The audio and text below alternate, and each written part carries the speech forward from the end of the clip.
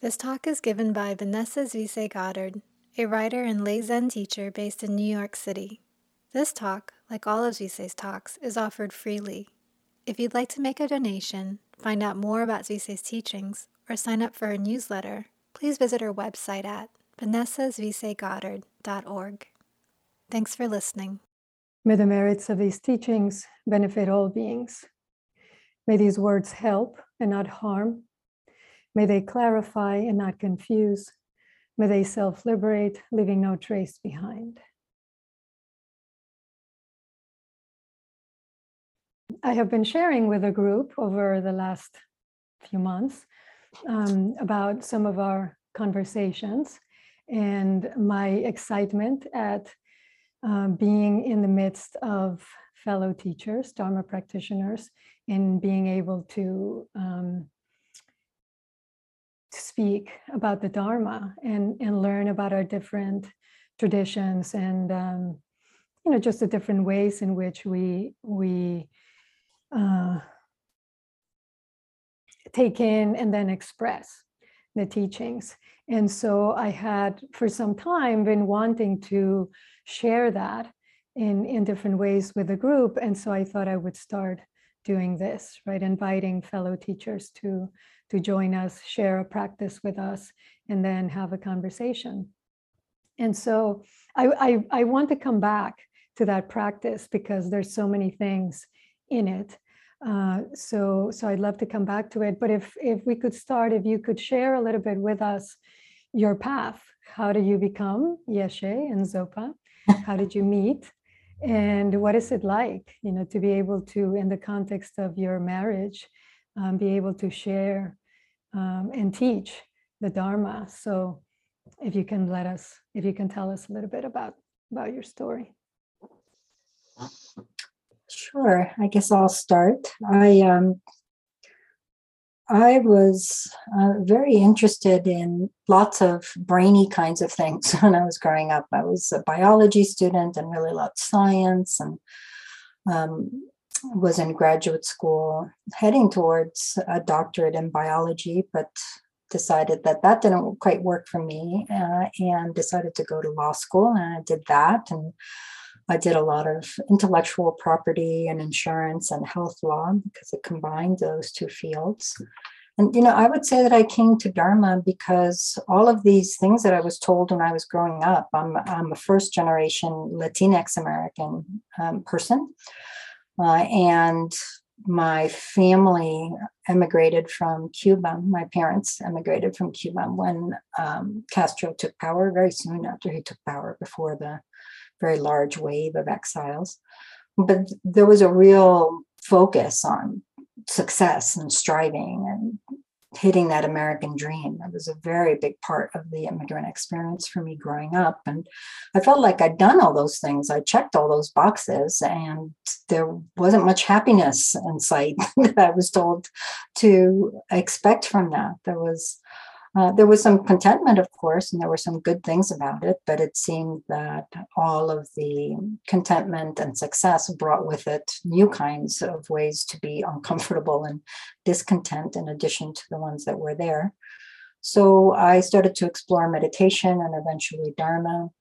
The Tibetan Buddha Dharma was particularly compelling to me because I felt that it both hit the strengths of the intellectual curiosity that was always a part of my life, and also provided a much more experiential basis for meditation. So it was a very good marriage of theory and practice that I hadn't found before. It was very one-sided for me in life.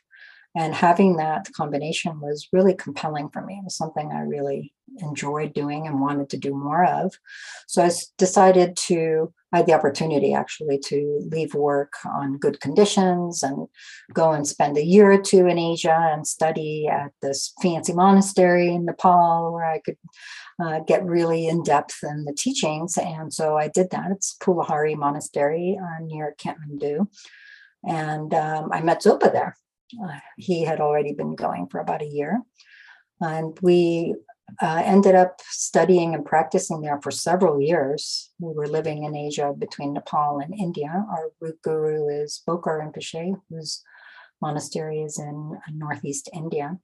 So we spent a lot of time there studying and practicing, learning Tibetan language, being trained as translators, and then eventually started to divide our time between the US and Asia, and prepare for the traditional 3-year retreat, which in our lineage is the training. It's one of the ways, not the only way, but it's one of the ways that people become authorized teachers. And it's one of the few ways to become a lama, which is a title which generally means teacher, but literally means highest mother. It's meant to be a very nourishing kind of role that we play with our students. So that's the general outline for me. Do you want to say Can a I little? just ask a quick question? When you say fancy monastery, what do you mean? Because that's not my experience of monastery life. Yeah, that's a perfect question, because when I started out, I was raised, my family was, my mother is Protestant and my father was Catholic, but my mother wasn't very observant and my father was. So I felt like I was raised very Catholic. I went to Catholic school, I went to the churches. And when I was looking for a Dharma center, I was avoiding those Tibetan centers because they looked too Catholic to me. All the incense and the chanting and the colors, and I was all for that nice Zen aesthetic, which is not fancy. But the Tibetan Dharma centers are extremely colorful. It's an explosion of almost chaotic sensory experience. And the monastery, Pulahari, that I eventually went to, is very much in that line. It's very elaborate. There's gilded statues and very elaborate tapestries or tankas in different techniques, either painted or embroidery. It's fancy in a way that's almost opposite to the, I think, absolutely elegant, beautiful simplicity of a Zen monastery. So it's a very different experience, and it's one of the ways that I think our traditions on the outside seem very different. But in my experience, I think the Zen tradition is probably closer to others, to the Tibetan outlook on Dharma, despite the radically different aesthetic. But fancy doesn't mean like a lot of creature comforts. Like certainly when we were there, a lot of the time it was in the winter when there's no heating and the buildings are on the north side of the hill. Bathrooms outside, things like that. So not fancy in the 5-star hotel kind of fancy. Right. And so how about you, Zopa? I grew up in northern New Mexico in a spiritual community that was founded by a Western guy that kind of combined Christian mysticism and Buddhism and some other things. And that teacher died when I was quite young. I don't have any memories of him, but the community stayed together. And then eventually, around the time that I was 12 or so, some of the people got involved in Tibetan Buddhism. And so I had some exposure to some Tibetan teachers. And I think there was a sense of curiosity, because it seemed like these teachers who didn't have a lot of the things, very similar to what Yeshe was just mentioning, didn't have a lot of the trappings that society and schooling and all of these things were telling me were the way to go for happiness in life. And yet they seemed a lot happier than a lot of the people that I knew. So that was intriguing. And so I took refuge when I was a teenager, but I didn't really get involved real seriously until after I graduated from my undergrad studies in California in 2000. And then I went on pilgrimage over to India and Nepal and Tibet. And that really hooked me, like being in those cultures and seeing it permeate life and getting exposed to that started to hook me. And then in particular, going to this program for international students at Pulahari, where there was like in-depth daily study and practice of the Dharma and the philosophy behind it, and getting some sense of like the graduated path of Dharma kind of blew open my mind. So that really helped me. And then the rest, as Yeshe described, I think, so we did our 3-year retreat between 2013 and 2016, and have continued to work with the monastery over in Nepal. In fact, we were just, Yeshe was translating for some teachings there this morning. So it's been a busy Dharma day today, which is great. And so your community is online, or do you also have in person? Our community here in the US is what has been almost entirely in person until the pandemic, and then it's been online since then. We're starting to see we mostly work with individual centers. So we travel to different centers traditionally, and those would have been in person.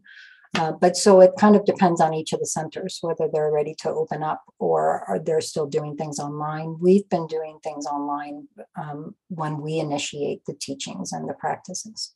Mm-hmm.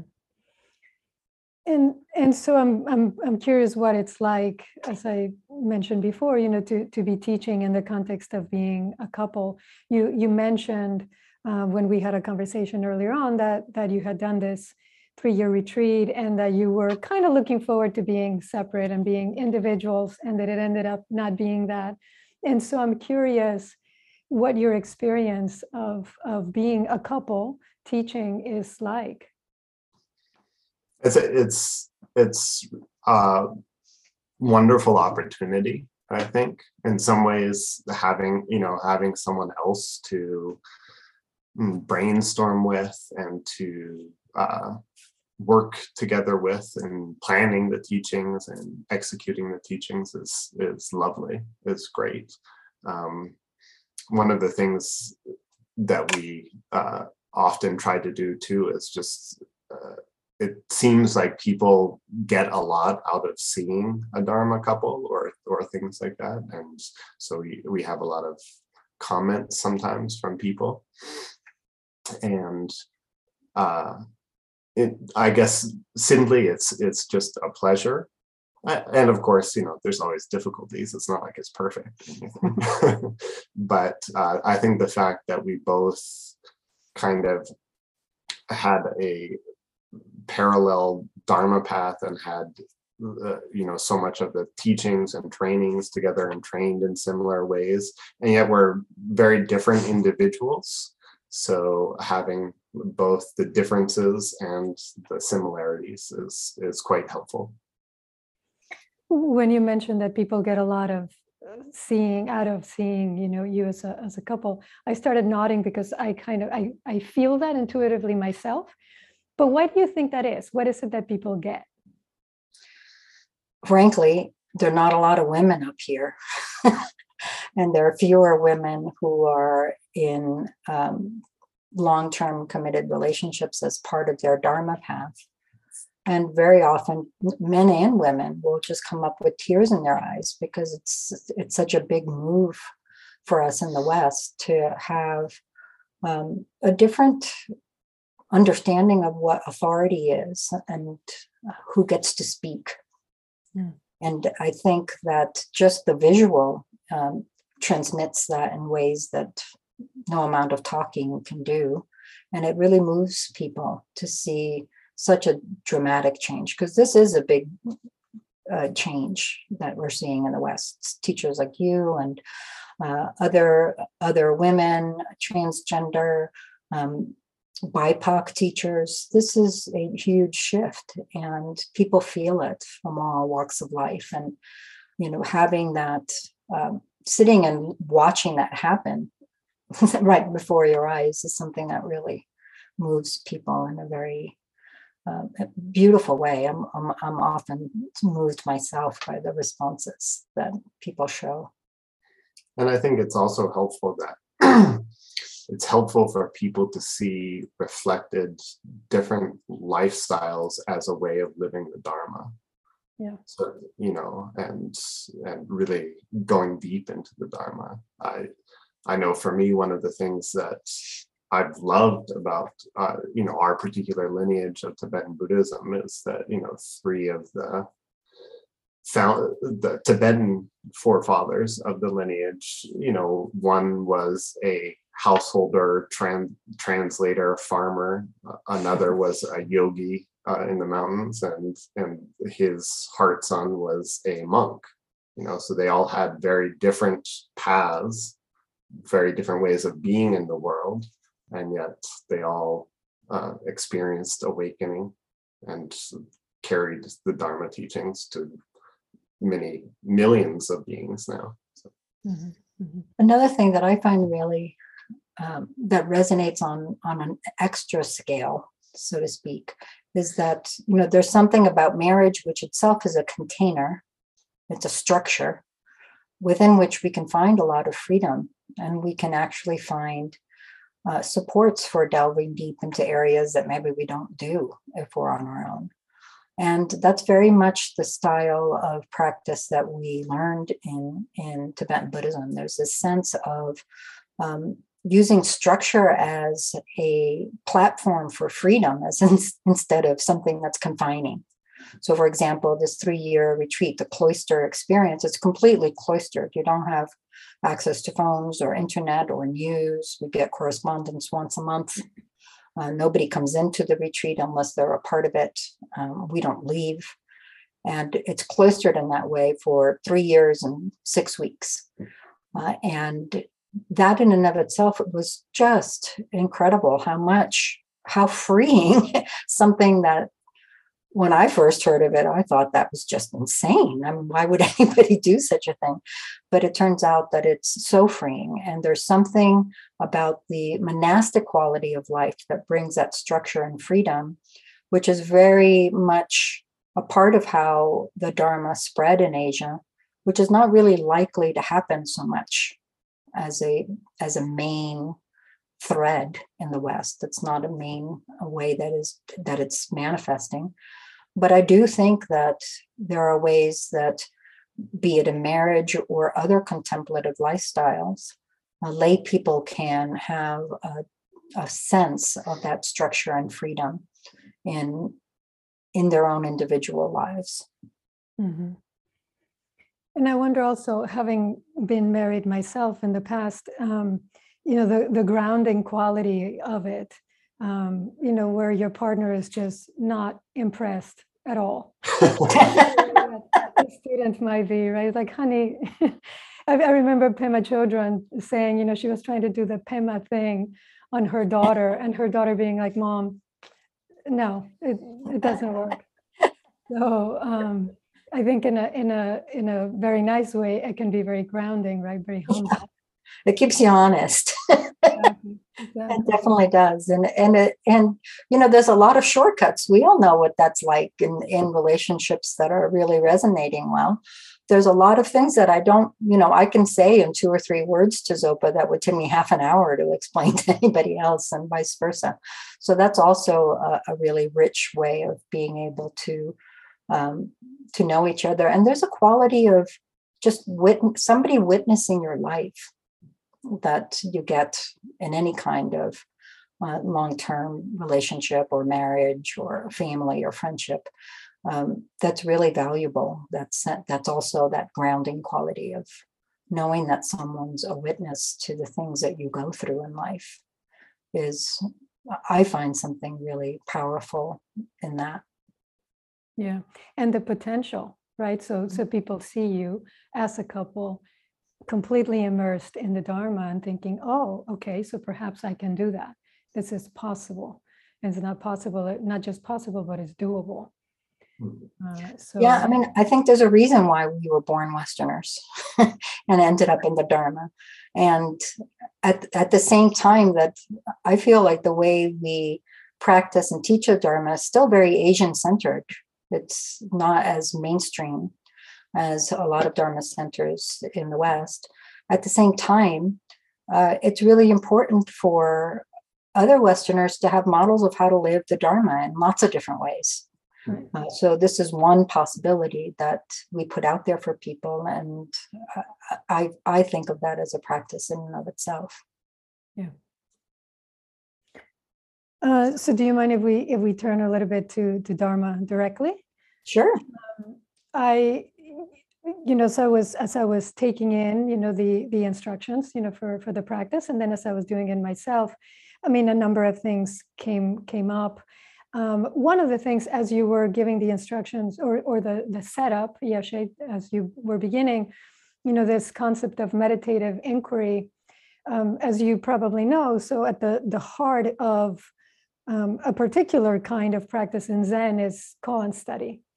Koan introspection is one way that we call it, and that is being able to hold a question, a situation, a query in your mind without turning it intellectually. And so when you're saying is, that what comes up, what you feel, and there's this element of tension, right? Because there's doubt, and there's the aspect of your mind that just wants to jump to the answer, just wants to see, just wants to wrap it up. And if you can hold that tension, then with the doubt and then the faith, right, the trust that you can see more clearly, that you can access a depth that is otherwise, it just kind of passes us by when we're just stuck, right, in the discursive mind. And so I'm curious how, if this is at all akin to how you understand this inquiry, or if there are aspects of it that are different.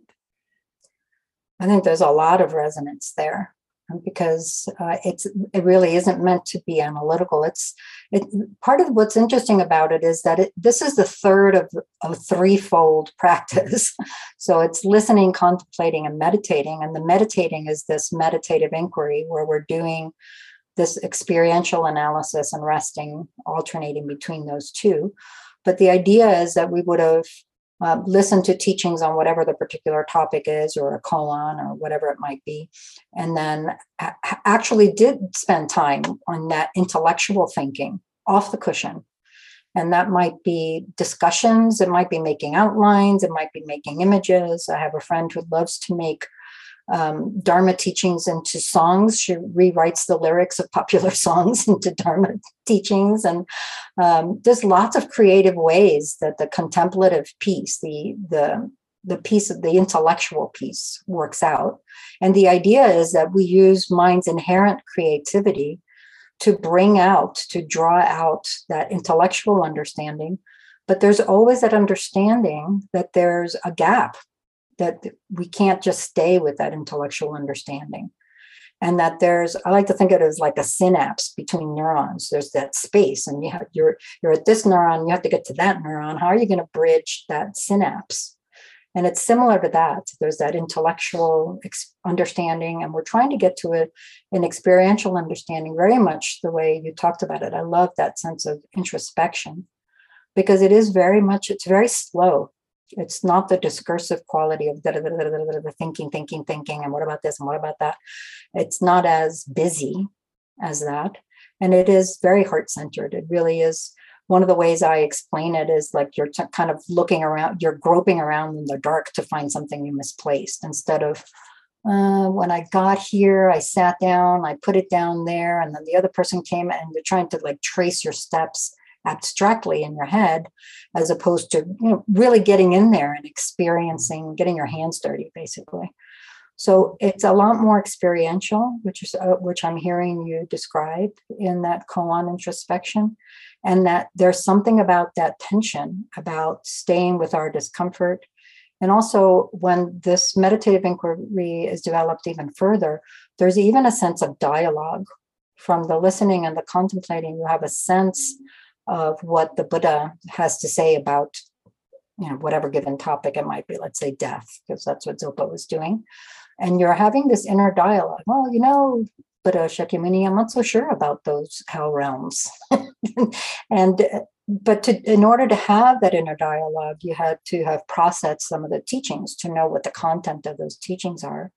And then you're sitting in that tension of not knowing what to make of it, and having that inner dialogue that allows you to get closer and closer to a hard experience that you couldn't necessarily put into words. And that's what's actually going to bridge that synapse, get across that gap from words and concepts to experience. And so you're saying that you're sitting there and you're actually talking to the Buddha in your mind. In a way, but it's much more, it's not like we're talking right now, which is Right. a lot of very bouncy back and forth kind of thing. It's more, I think of it as more like, those old time like novels where somebody writes a letter and posts it and it gets to the other person. Days later, they write back and then you sit and listen. So there's those pauses, those meaningful pauses in between where you're really sitting with the experience and the question, just that quality of questioning in and of itself becomes part of the practice. So it isn't a dialogue the way we normally think of it. It's much slower and has a very sort of steady stream that is more than just the one meditation session. It's going to go across sessions and weeks and months, maybe even years for some topics. I have a million questions, but I actually wanted to give people a chance to, because it is such a different practice from what we're used to. Certainly contemplating our death a little bit, though we do work with the 5 remembrances, but certainly contemplating our rebirth, contemplating the hell realms, the lower realms in general. So I'm curious if people have reactions, comments, questions. How was that practice for you?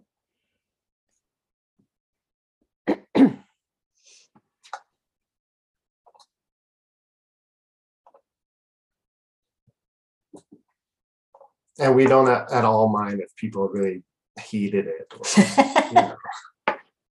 Or, we definitely were. We were also trained in like the monastic college system of debate a bit, where you have to like defend different viewpoints, even viewpoints that you don't necessarily believe.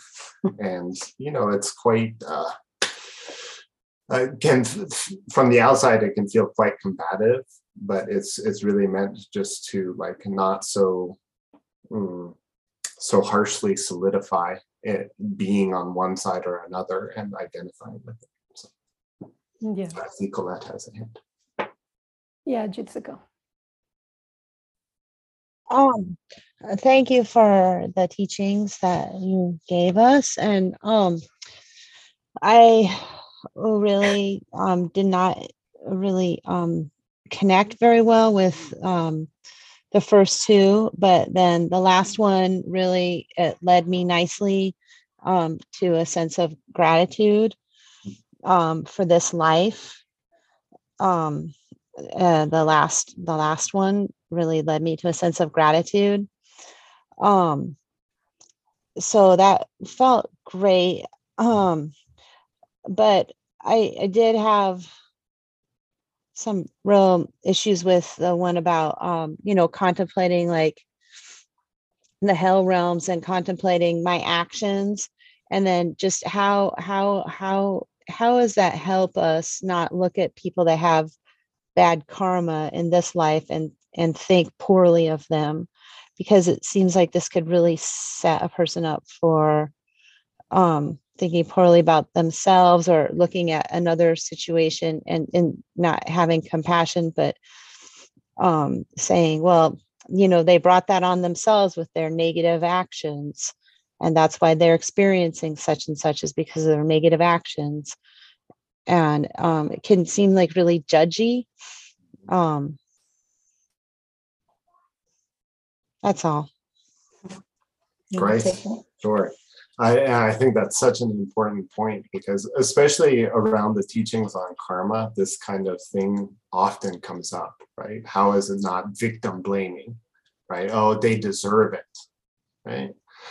Whereas, and this, I think in some ways, this is part of what we have to wrestle with, simply because of our cultural inheritance, even if we didn't grow up Christian or but growing up in this culture, I think there is some sense of like, oh, they're being punished, they deserve it, they did something to deserve it.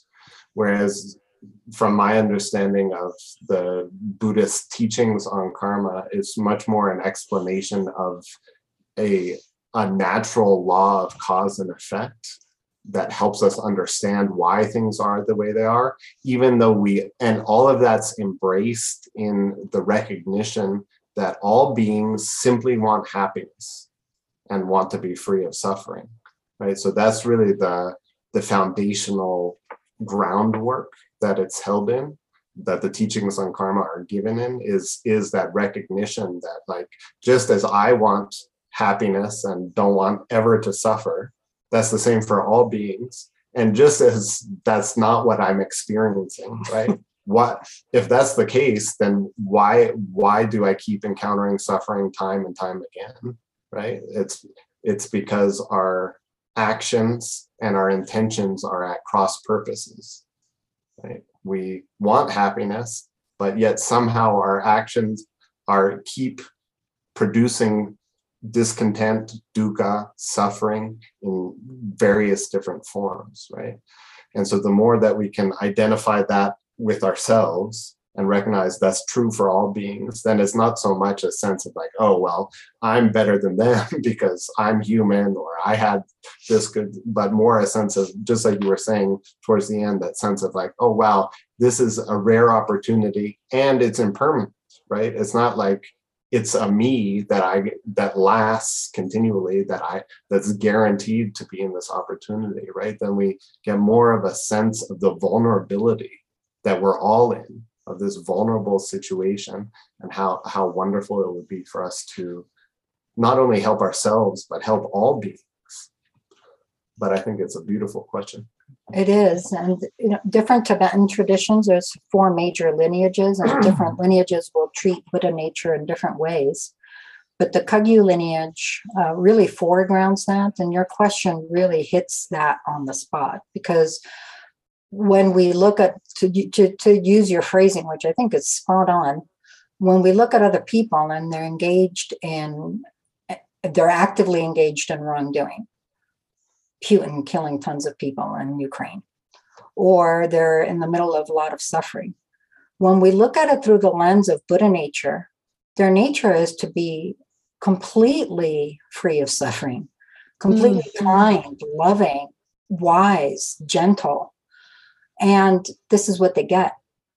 So if anything, it just heightens the compassion, and it sometimes is described as unbearable compassion, because it's so intense to see that someone whose nature is to be in perfect bliss is struggling in this way.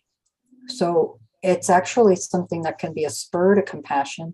And this Zopa chose these particular prompts that are very traditional, because they point back to the first 2 parts of this practice, the listening and the contemplating.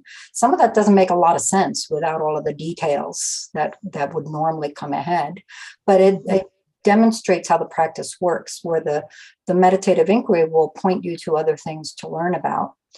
And even those practices, we can relate to what it feels like when we're under the domination of being angry and how horrible that feels. Or there's a lot of ways we can extrapolate in our own lives to what these negative rebirths might be.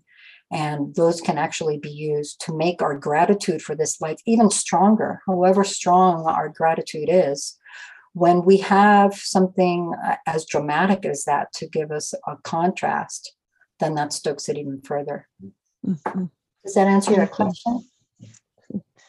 Wonderful question. Yeah, that was very much the sense that I kept getting as I sat with this. And I just earlier today, I was writing about urgency and the vulnerability, of a human life. I've always, for some reason, felt that very keenly. And this practice, it just made me think again. There really is no time to waste. What am I doing when I'm wasting my time? I have no time to waste. So in that way, I find it very powerful.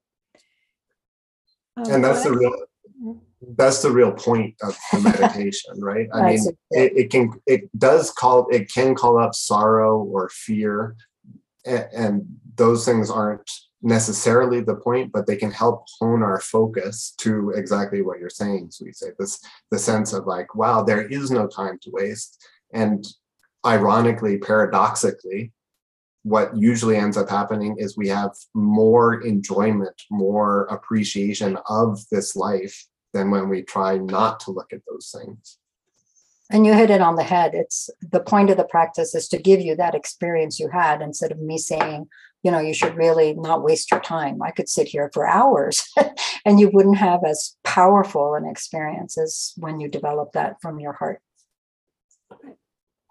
See a bunch of other hands. Yes, Colette, did you want to go ahead? Thank you. I found your contemplation on death absolutely spot on. I belong to a group of other Buddhists, and the name of our group is Aging and Buddhism. And this week we actually started teaching on Maranasati, which is the contemplation of death. And a lot of people are afraid because it sounds morbid, but it's extremely freeing, liberating, and crystallizing in making you aware that, yes, now is the moment to be alive, to embrace everything, and to live with the compassion and the love and the wisdom as much as you can, because you are one breath away from kaput, right? So it was really nice that you brought that in, and I really cherished it. And I think it's vital, even though it's unsettling for a lot of people, because death is, you don't want to talk about it. So I just want to thank you for that very much. Thank you. Oh, thank you, Colette. And also, part of what it makes me think about is how important it is, because we're all going to die no matter what. If we think about death, if we don't think about death, if we avoid it, so it's not like it's a remedy for dying, but it's a remedy for dying unprepared, right? And whether or not we believe in past and future lives, nevertheless, even if we don't believe in future lives, if we don't think anything happens, still there's an immense amount of suffering at the time of death that I genuinely believe is alleviated simply by having cultivated our awareness that we are going to die. So I think it's very helpful. And we see that among non-Buddhists all the time. People get a cancer diagnosis and some people plummet into despair, but there are folks who, when faced with death, actually start living their life even more fully. And that's exactly what I'm hearing you talk about, Colette, and that's the intent of this meditation, to really help us. One of the other things that I find it does is it holds a mirror up to the very petty things we engage in life, the little arguments and the resentments that we hold on to. All of a sudden, it's like, why am I doing that? When we're faced with something as inevitable and as huge as our own mortality, it puts everything into perspective. And it also made quite stark the choices that we make, right? What am I choosing to spend my time and energy and resources on? Are those things really important? No matter how much money I make, no matter how many things I accumulate, I'm still going to die. Nothing, as you said, Zopa, none of that is going to save me from death. And so what is actually the most relevant thing for me to be putting my attention on? Right. It also brought that very keenly, to mind for me. Yeah, that's definitely another of the major points of the contemplation. Fear does come up. It can come up. But in the traditional teachings, it's called a wholesome fear because there's a point to it. It's not like if you just think, I'm going to die and you're afraid. That by itself there's not much point to it because it doesn't keep death from happening. It doesn't make you necessarily happier now. But when we start cultivating the entire understanding, as you're saying, the choices that we make now, how am I living my life now, as opposed to how I would live if I knew I had a month to live? What would be different? What choices would shift? Where can I loosen the grip on my attachment to things and my aversion to things, the apathy I have to most everything else? And how can I be more engaged in my own life? Marguerite? I do want to say ditto to all of those things. And I want to say too that I wish I wasn't 76 years old. I wish I was 56 years old. However, I'm going to make the most of today, tonight, and tomorrow. And I thought, now where can I go and volunteer? And then I thought, and where can I spend my money? I can't wait to spend my money. Where am I going to spend it? I think I will go to my daughter asked me to go to her bachelorette party in Texas, and I'm in Buffalo. And I thought, oh, I'm not going to do that. Well, I'm going to go to Texas, and I'm going to be at her bachelorette party. And I just thought, what else can I do? I mean, how can I go at it? So I got motivated, but I still got afraid. And then I thought of all those animals and thought, what the hell did they do in a previous life? How did they get to be rats and bugs and lions? And then I thought, I'm certainly going to not step on an ant. I'm going to be more sacred to sentient beings. So I really got to focus on that. And basically gratitude, a whole lot of it. I've often had it, but I have more of it now. Then I saw you guys as spiritual partners, and Suise will know I was going to go to the monastery just to look for a partner, just hunting out somebody. Is there anybody here that might want to be my spiritual partner in life? And then I end up with a spiritual partner that I divorce. So go figure. And so I guess I'm where I'm supposed to be. Life is giving me just what I need to learn, and how fortunate I am.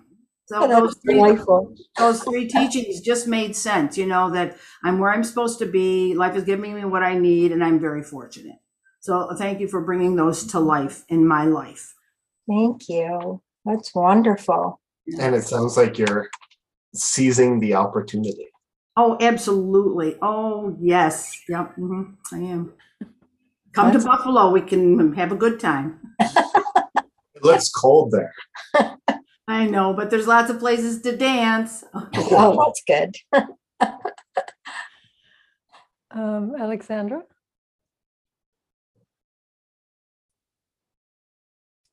How do I follow that? So for most of my life, I was close to death, and I would have been grateful for it.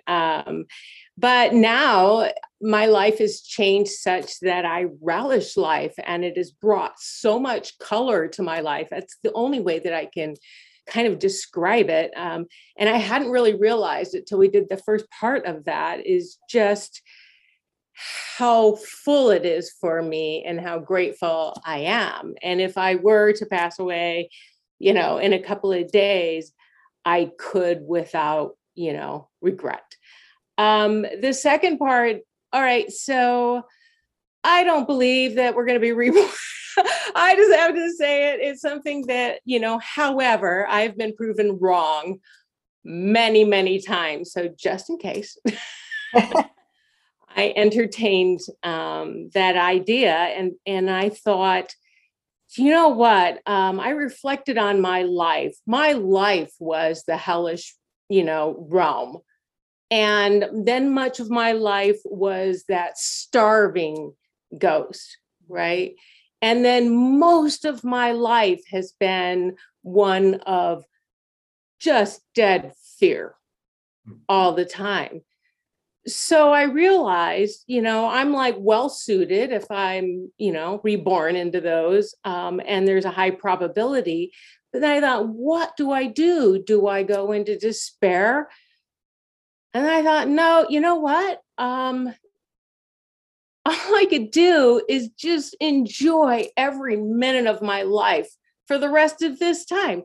I have no control over what happens when I die. None. I feel all I have control over is every minute from this moment forward. And I don't understand karma, but I do understand, the need to, be a better person. And so I just thank you. That was really, really good. I don't understand why people don't talk about death. It's just as common as birth. Exactly. You Thank can't you. you can't have one without the other, right? I mean, they're connected, right? And it is very funny that we value life and fear death, even though they're a continuum.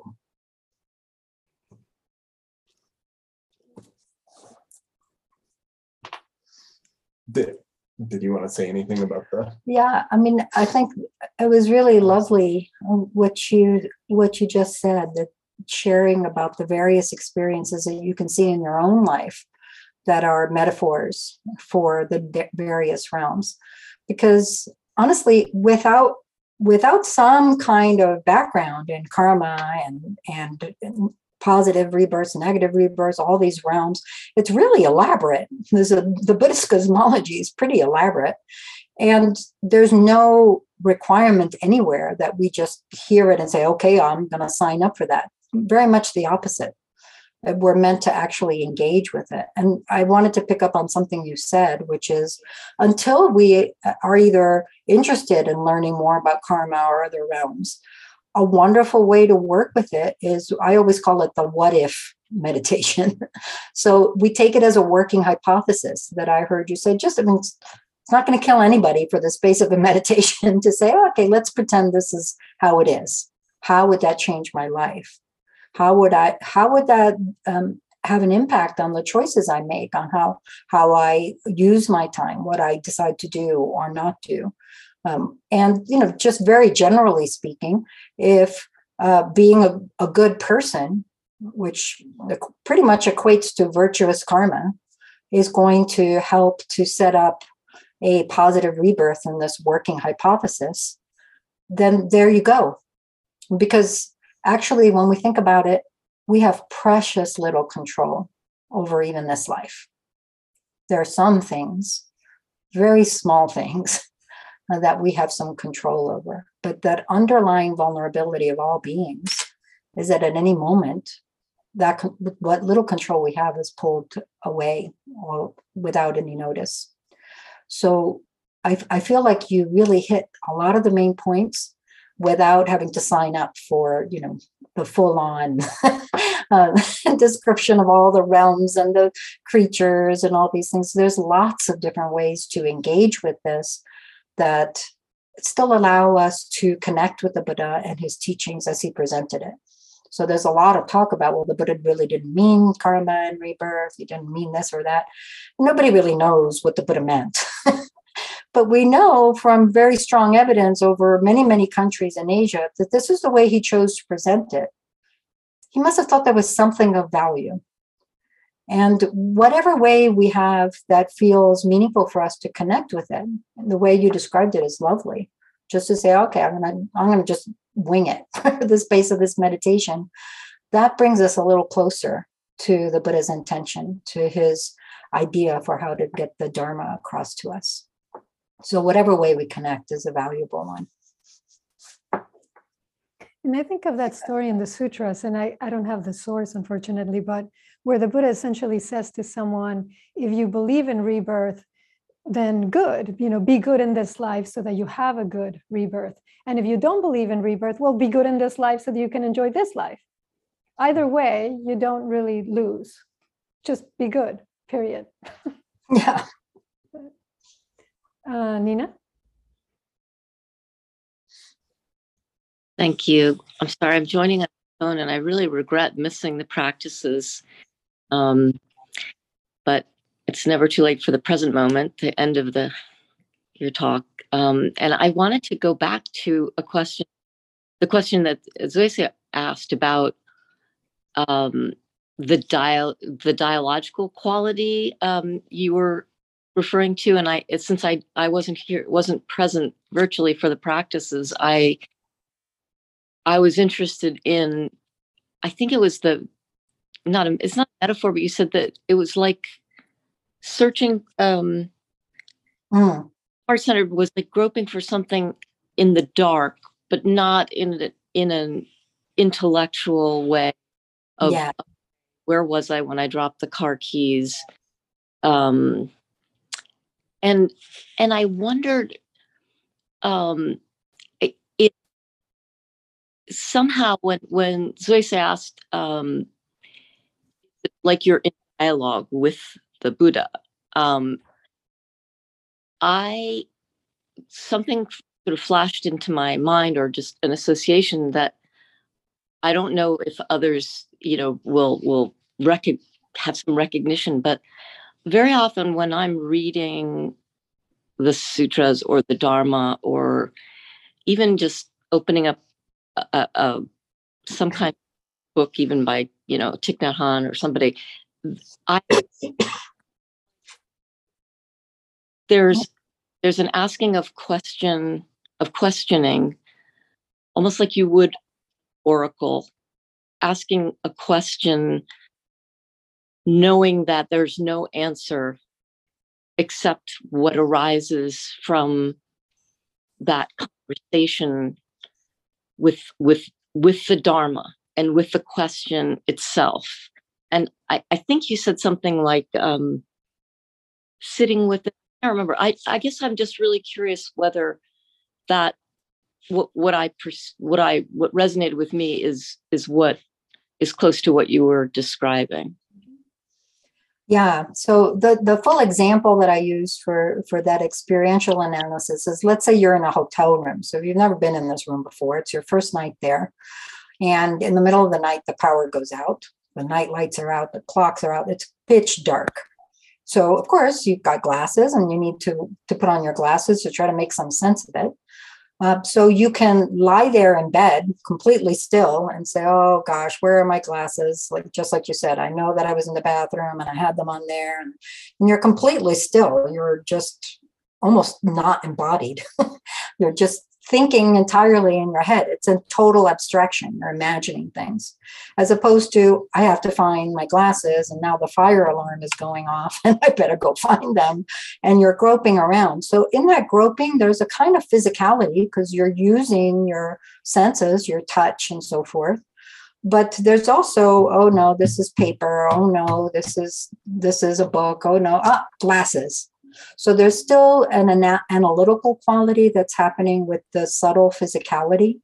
And that's the quality of the inquiry that's happening.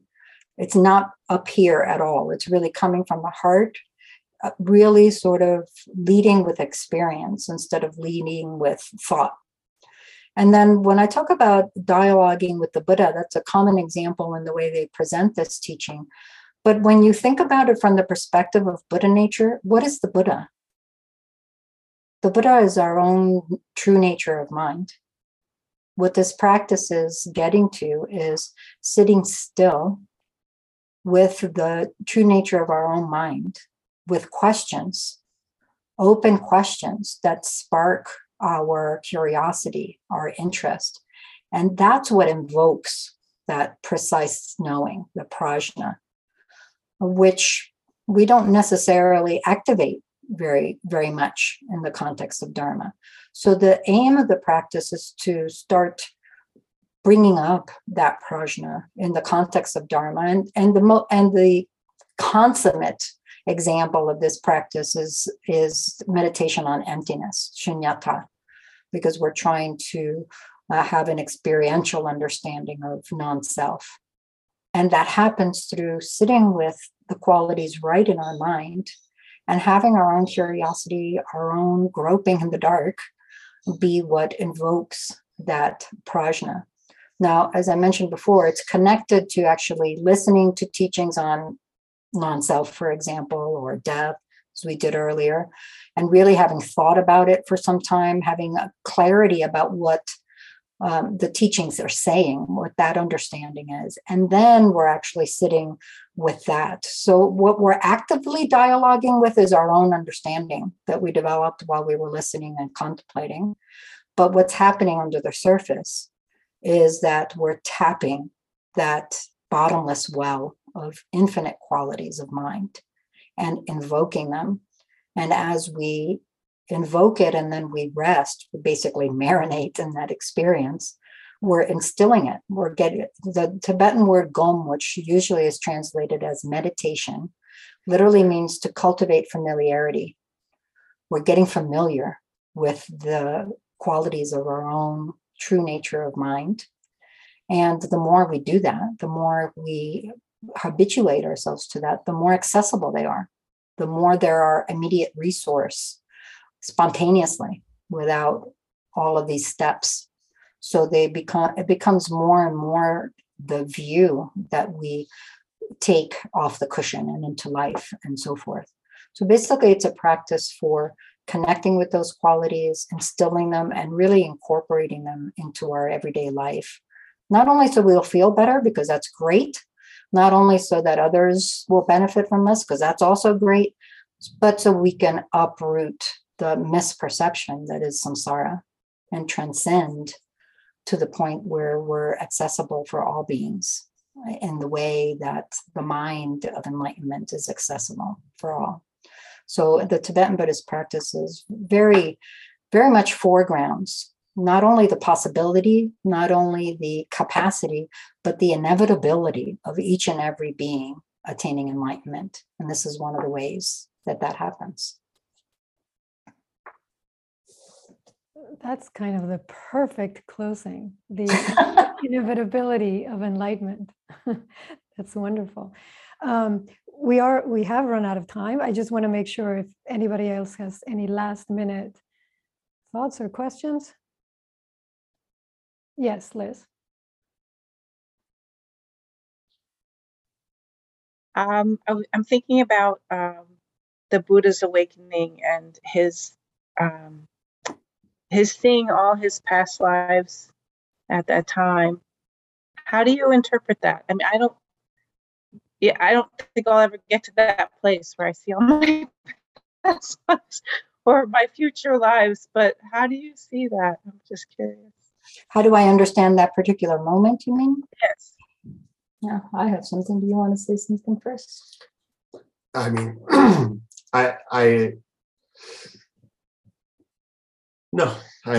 let you go ahead. I see that as the Buddha sitting under the Bodhi tree and seeing his past and future lives and seeing the past and future lives of other beings, which is how he himself describes it in the suttas. So what I understand that to mean is Buddhahood in our tradition is equated with omniscience, but not omniscience like we immediately hear omniscience and we're like, oh, give me the lottery numbers for next week because if you know everything, I want to know those. But omniscience is very particular. It means understanding phenomena just as they are and in their full extent, understanding everything it takes to awaken, because the name Buddha means awaken. So how I understand that is that the Buddha awakens to the full range of experience and all of in our tradition, we call them obscurations that cloud the ability of mind to know the full range of experience are completely lifted. They all fall away. But in that same sutta, when he's describing his enlightenment, probably the thing that moves me the most is his description after the enlightenment experience is over. He's wandering around in the trees around the Bodhi tree in the forest. And he's reflecting on that experience. And what he says is, this peace so profound, this unpolluted, uncreated, clear light, this nectar-like Dharma that I have found, to whomever I may teach it, it will remain an enigma. So I will remain silent and stay here alone in the forest. We always talk about the Four Truths as the Buddha's first teaching, and it's certainly his first public teaching. But to me, that's his first teaching. It's so subtle. It's so beyond concepts and words that even the Buddha doesn't know how in the world he's going to get this across. So then he comes up with skillful methods. And I take everything that the various traditions in Asia of Buddhism tell us about the Buddha, his life and his teachings as the skillful methods for us to encounter that unpolluted, uncreated, clear light, the true nature of our mind.